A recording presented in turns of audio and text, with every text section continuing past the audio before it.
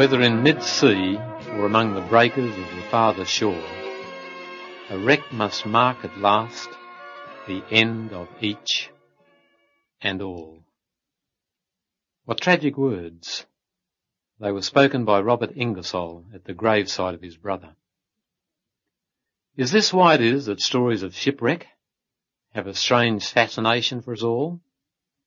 Do we see in them a hint of our own destiny, fulfilling the words of Ingersoll that whether in mid-sea or among the breakers of the farther shore, a wreck must mark at last the end of each and all? Today I would look at a story of shipwreck with you, the best of all such stories. It's found in Scripture, in Acts the 27th chapter. It's a story that's notable for many things. Here, for example, we have the record of what was probably the best sermon Paul ever preached. All the best sermons were given outside of churches, and so was this. It only took 1 minute, and that would recommend it immediately to almost everybody. What was it that made this sermon of Paul's so great? Well, let me read you the sermon first. Acts chapter 27, and beginning at verse 21. Remember, it's a sermon given in the middle of a storm on the verge of shipwreck. As they had been long without food, Paul then came forward among them and said, Men, you should have listened to me, and should not have set sail from Crete and incurred this injury and loss. But I now bid you take heart, for there will be no loss of life among you, but only of the ship. For this very night there stood by me an angel of the God to whom I belong, and whom I worship. And he said, Do not be afraid, Paul. You must stand before Caesar. And lo, God has granted you all those who sail with you. So take heart, men, for I have faith in God that it will be exactly as I have been told. Well, there was the sermon. Now consider the occasion. A stormy sea, a drifting wreck, a starless sky, a rocky coast, a despairing crew, but one man with face aflame with hope and courage. He stood out like a beacon, and that's what made the sermon. Sometimes as I teach or preach the rich themes of Scripture, my heart says to me, but your life is not as good as these words of yours. You fail your Lord so often. And that's true. But here was a man whose life did match his sermon. This was Paul's 4th shipwreck. Has he lost courage? Not at all. Why not? He told us, Sirs, I believe God. Let's look at the setting of Paul's sermon. Every ancient story ever written about the Mediterranean Sea from the time of Homer's Odyssey tells of storm and usually of shipwreck. That's true of even the Old Testament story of Jonah. So this one in Acts 27 is true to form. It's a voyage on the Mediterranean, and it's a voyage that ends in shipwreck. My friend, we have here an illustration of the soul's voyage through life. A picture of your experience and mine. The story is not only exciting, but it's personal and intimate, because it does symbolize our own experience. Everybody's life. Let's take a few extracts and notice it. Verse 2 of Acts 27 says that they launched. Embarking in a ship, they launched. Well, it was compulsory for Paul because he was a prisoner, but it's just as compulsory for you and me. We may cry out, Stop the world, I want to get off. But none of us could stop getting in. We were launched into life without asking for it. It was compulsory. Perhaps that's why it's so foolish for people to cry, I will have freedom. I will do what I like. We weren't free to choose our launching into life. We weren't free to choose the ship, the geographical site, or the circumstances. The body we inherited. The parents we inherited. The place where we were born. whether our family was poor or rich, talented or dull. You know, my friend, that heredity and environment determines most of ability and temperament. We were launched into these things. I'm not preaching determinism. We've only told part of the story. But let's keep on this part. There are only a few careers that are open to you and to me, and of those few we must choose one. I cannot say I would like to be this or I would like to be that. I don't have the talents for most of those positions. So there are only a few careers open. Marriage? We can't marry anyone we like. Open a magazine and say, I'll have him, or I'll have her. There are only a few of the opposite sex that would ever marry us. How free are we? Free? Free to do what we like? There is such a thing as the law. There is such a thing as needing enough money to go round. And then there are other people. It's often been said the liberty of my fist ceases where the nose of another person begins. How free are we? We're free in lesser things. What breakfast cereal we have of a morning, whether we wear this tie or that suit or these shoes. We have a freedom to go down, for we are self-centered. Our freedoms are not perhaps what we originally thought. We've been launched, and we've been launched in a certain way. Let's look at verse 4. And putting to sea from there, we sailed under the lee of Cyprus, because the winds were against us. There's something we can always count on in the voyage of life, trouble. That our desires should always be in tune with everybody else's and with the physical factors of life is just not possible. That's why there's trouble. Psychologists say that all of us desire at least 4 things: life, significance, love, variety. But none of us can have all 4 all the time. And therefore there's frustration. And whether we become neurotic or just nasty rather than saintly depends on our powers of adjustment. It says in verse 8, they came to a place called Fair Havens. But then it tells us in verses 9 and onwards that they didn't stay there. Nobody can stay in Fair Havens. It's never all summer or all spring. Of course, on the other hand, it's never all winter or all autumn. Life is continually changing. Blacks and whites, evenings and mornings, sunshine and shower, pain and pleasure, gain and loss, health and sickness. All our life is stamped with change. And we do become neurotics or nasty unless we can handle change and disappointment and trouble. Look at any 25 children. Let their lives pass till they reach maturity. And then 2 will end up in hospitals for the insane. 4 out of the 25 will be profoundly neurotic. 4 just deeply neurotic. 4 mildly neurotic. Do you get it, friends? Half, almost, of any 25 turn out to be somewhat neurotic. 8 to 10 are fairly normal.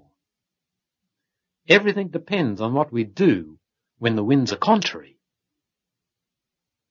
When the winds are against us. When we leave Fair Havens and go out into storm. Everything happens on what we do then. Let me read to you verses 10 to 13. Paul advised them, saying, Sirs, I perceive that the voyage will be with injury and much loss, not only of the cargo and the ship, but also of our lives. But the centurion paid more attention to the captain and to the owner of the ship than to what Paul said. And because the harbour was not suitable to winter in, the majority advised to put to sea from there, on the chance that somehow they could reach Phoenix, a harbour of Crete, looking northeast and southeast and winter there. And when the south wind blew gently, supposing they had obtained their purpose, they weighed anchor and sailed along Crete. But soon a tempestuous wind, called the northeaster, struck down from the land. And when the ship was caught and could not face the wind, We gave way to it and were driven. Well, there's the beginning of the storm. And no one can escape that storm. And when they were there, they had to make decisions. It says in verse 13, they supposed that they had obtained their purpose when the south wind blew gently. We make choices too. And there are times when we suppose that everything's all right, when actually we're heading into a storm. And everything depends, my friend, not upon the facts of the storm, but how we interpret those facts. What I am determines all else.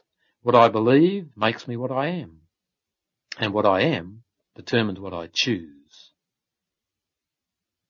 There's no dodging religion. There's no dodging worship, and there's no dodging sacrifice. Everybody worships something, either themselves or money or pleasure or reputation. We are all worshippers. We are all religionists, whether we admit it or not. And we all sacrifice. We either sacrifice the better for the worse or the worse for the better. It tells us in this story that they threw out many of the things on the ship, the cargo, and then the tackle of the ship. They sacrificed those things rather than lose life. There's no dodging sacrifice. All must sacrifice. The lesser for the better, or the better for the lesser. You notice in verse 13 that for a while they thought they'd obtained their purpose. Trouble is not immediate with each choice, but the harvest ultimately comes. The mills of God grind slowly, but they grind exceeding fine. A false belief can bring ease for a time, but then trouble comes. You see, these people were believers. They believed anyone but the man of God. It says the centurion believed the captain and the owner of the ship more than what Paul had said. That's the first time we have belief referred to in the story of Shipwreck. And because these men believed the wrong thing, or rather the wrong person, they hazarded their lives and all their property. Loss came to them because of a wrong belief. That's why I want to say it again. It's not the facts so much, but how we interpret the facts. And how we believe determines how we interpret the facts. It's important to believe aright, to believe the right person. Will we believe God or our own human hearts, which have let us down so often? In verse 18 it says, as we were violently storm-tossed, they began next day to throw the cargo overboard. Things were going from bad to worse.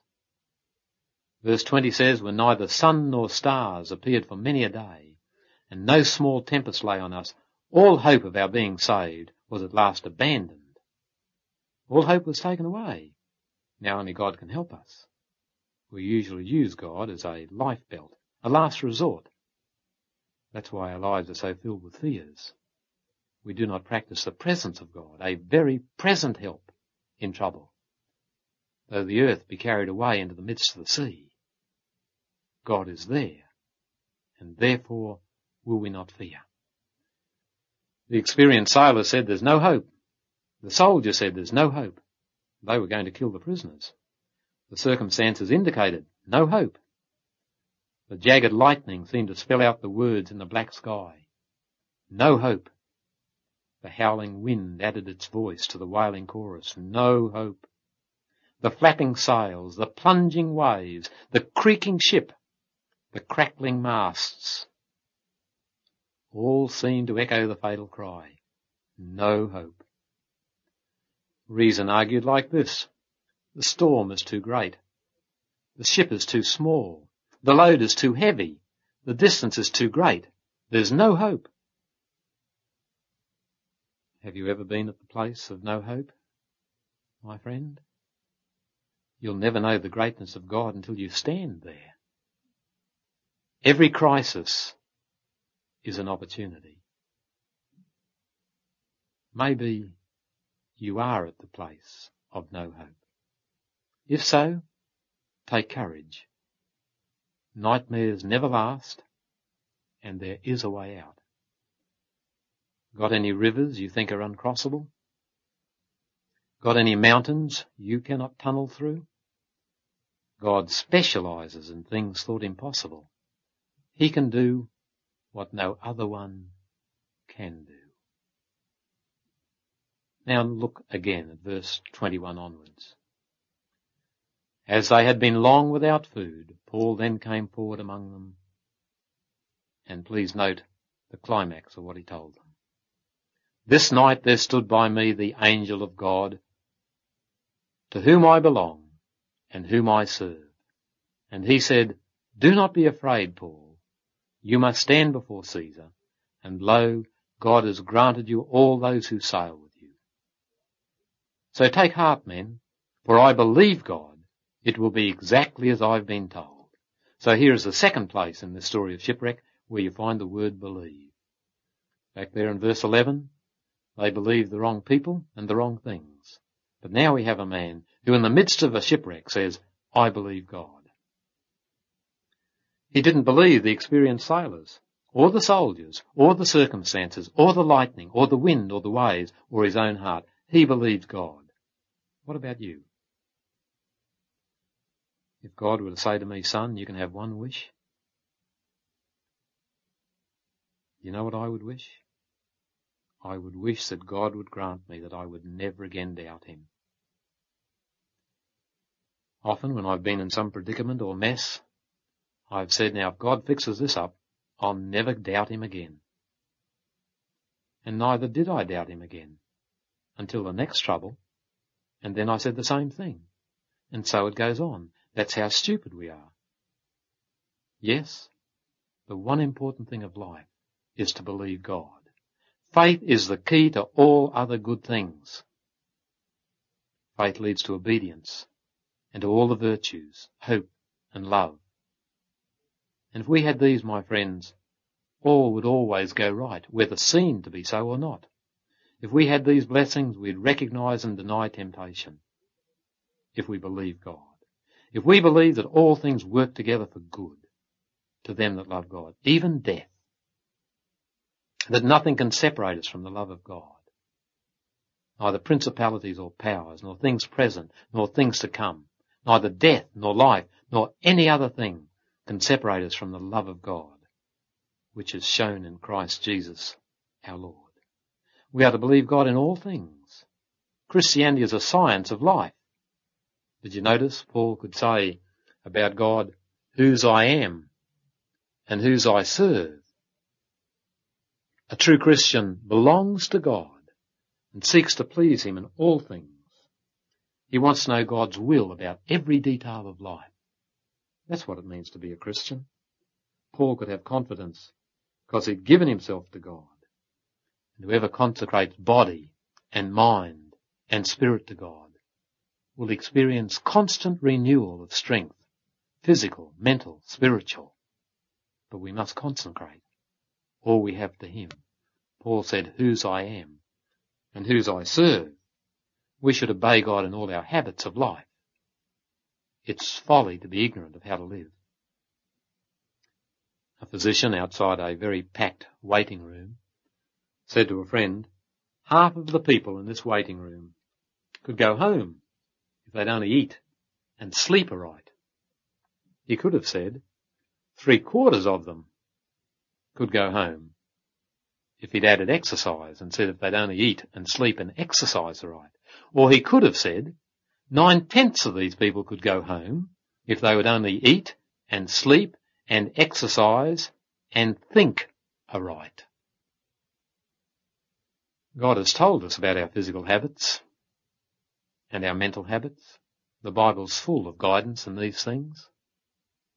A true Christian is temperate, but he's energetic and he's trustful.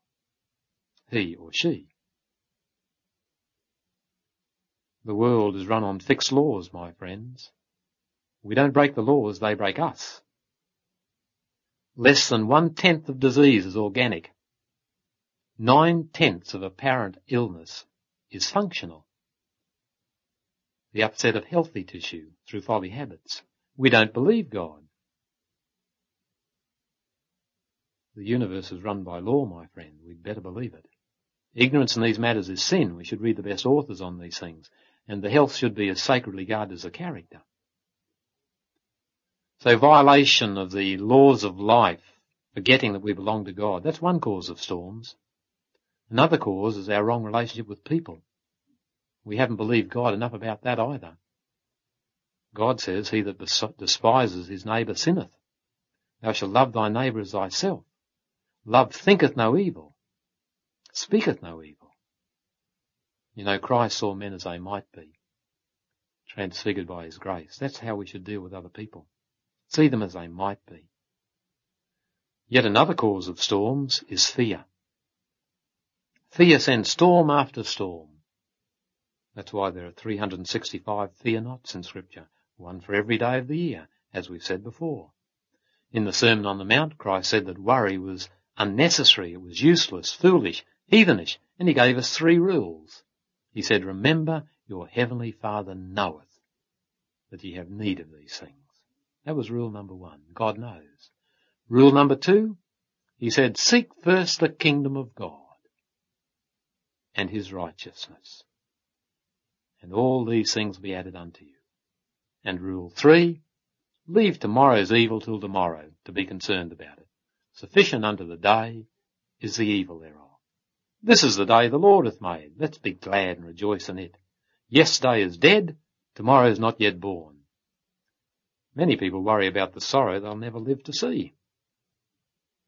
So we can avoid storms if we believe God about the habits of life, about our relationships with people, about fear and worry and anxiety. Let's believe God. I wish I could paint Acts 27 on canvas, the ship tossing on the crest of the waves like an eggshell, waves plunging over the deck, Paul clinging to the rigging of the ship, drenched with angry water, splashed by hungry waves. Ocean spray must have stung his weathered face, but he lifted his head in victory as he shouted above the roar of the storm, I believe God. I believe God. Man was helpless in the face of that storm, but God had made a promise to Paul, and Paul believed him. Paul had a choice, to fear the storm or to believe God. That's your choice, my friend. That's mine. Will we believe the storm when it comes, or believe God? It pays to believe God, not just for ourselves, but for others. On that ship were 276 other people, and they were saved because Paul was there. The sailors in this ship had trusted their ability. The soldiers had trusted the sailors. The captain had trusted the pilot, and the pilot had trusted his compass. They all trusted the ship. The ship trusted the anchor, but the anchor failed. But Paul trusted God. And God never fails. It's easy to believe when the waters are smooth, but it takes real faith to trust when the storm comes. Believe God. Belong to him. Serve him. Then you can sing, not a single shaft can hit unless the God of love sees fit. There are conditions. You'll notice that Paul told them certain things they must do in verse 31. Unless these men stay in the ship, you cannot be saved. We've seen that Paul could say that he could believe in God because he belonged to God and obeyed God. There are conditions, my friends, but they're all for our sakes. Let me read you now the close of the story. I'm reading verses 43 and 44. The soldiers' plan was to kill the prisoners, lest any should swim away and escape. But the centurion, wishing to save Paul, kept them from carrying out their purpose. He ordered those who could swim to throw themselves overboard first and make for the land, and the rest on planks or on pieces of the ship. And so it was that all escaped to land. Now please observe that right to the end there was trouble.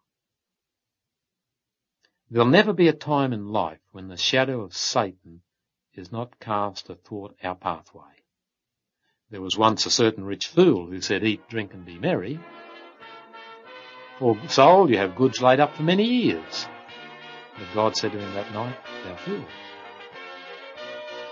To expect many years of ease is to be a fool. There'll never be a time when there aren't shadows, but please remember, wherever there are shadows, there is light, there is a sun. Wherever there are shadows, there is God. Be of good cheer. Trouble never ceases, its shape only changes.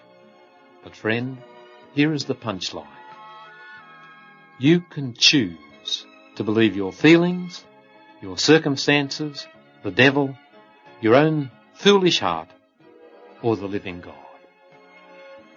God help you to believe him. And if so, you'll survive every shipwreck. God bless you.